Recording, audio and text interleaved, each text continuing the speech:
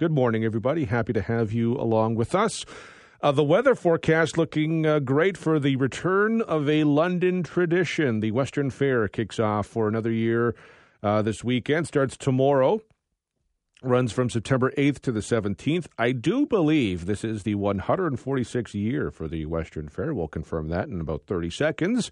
There's something for everybody, midway rides, music, fair food, animals, agriculture, a whole lot more. Western Fair is one of the major fairs of its ilk in the country, and certainly, if not the largest, one of the largest community events in London. Greg Blanchard is the director of programming for Western Fair, Equine Programming for Western Fair, joins us now. Greg, appreciate the time today.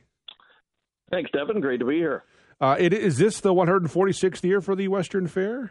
Yes, I believe it is. You've kind of put me on the spot now. Sorry. But, I believe it is, Devin. It's. I know the 150th is definitely on the horizon. That's something we're already thinking about planning for. It's just an incredible tradition, however many years, almost 150. It's quite the tradition in the city, and one that I think people look forward to every year.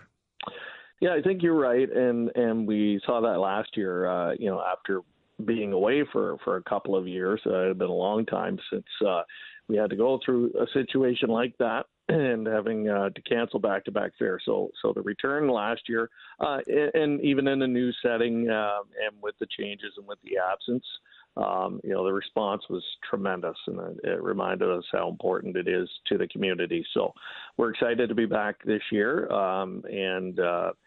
we got one under our belt, so to speak, last year, and look forward to bigger and better this season. Every year is slightly different, so I don't know if there's a normal, so to speak, but it must be nice on that note to be kind of back to kind of doing what you're doing before everything that happened with the pandemic. Just from the planning process, that's where you really notice it. It felt like a more normal situation. We had a lot of new staff last year as well that had to go through it for the first time. And as you can imagine, for an organization like us, we have a lot of other things happening in the run of a year, so we don't have a team just dedicated to planning and executing a fair. It's kind of all hands on deck. So, combining a lot of new staff with a new layout and not having done it for a couple of years, it was a challenge. We were very proud of what we put together and pulled off last year, and feels a little more comfortable, I think, for everybody this year, and everybody's been able to really focus more on the planning and the details and looking at ways that we can take learnings from last year and make things better this year. How are things looking for opening day?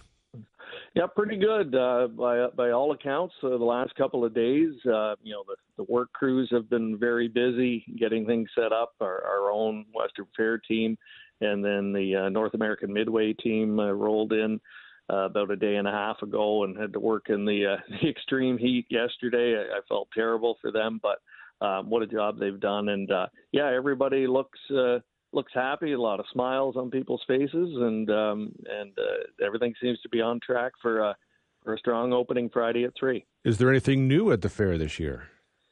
Yeah, there really is. There's actually a lot new. We've got some new rides for the ride goers, five new rides this year, and some returning ones as well. So people are going to notice a difference there. Thrill seekers will be excited. We've got a brand new one called X Drive.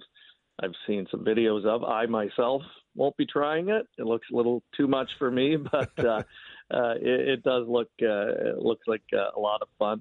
A lot of expanded food offerings this year, both inside and outside, which is great, and some new food vendors that I think people are really going to enjoy. The indoor space has been expanded greatly this year, so we've got the Agriplex Arena in play this year, where we didn't last year because it was remained as a vaccination clinic. So this year we've got that additional indoor space with community showcase stage.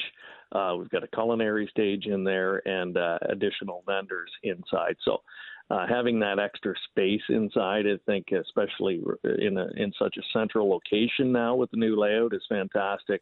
for people that, maybe want to get out of the sun for a while, take a break, or, God forbid it happens to rain and they want to get out of the elements. You've got that as well.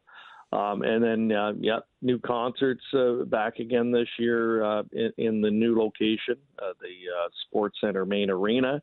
Burton Cummings, of course. We've got the Beaches, Juno Award winners, and the Trans-Canada Highwaymen, and they had lots of outdoor entertainment as well. And then, the staples like the Animal Barn. We've got Day of Dreams, which is a day that we're tremendously proud of, back on the Wednesday as well. And all kinds of other highlights and entertainment programming happening that you can find out about on our website. It'll be a great time. If people want information, if they want to get tickets, where can they get that? Yeah, so again, I would go to the website to get all of our details, westernfair.ca. Should tell people as well, tonight until midnight is your last chance to purchase in advance, and you get big savings by doing that.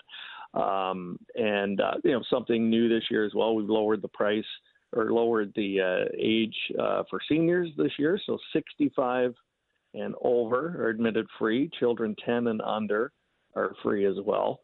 And as mentioned, free parking on site in the main lot as well. And so tickets available there, promotions.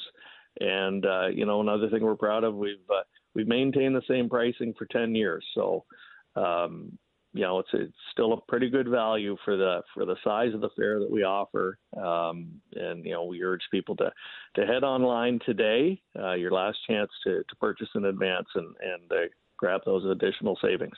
That's incredible, and I think a huge feather in your cap. Greg, I appreciate the time, and good luck with the fair.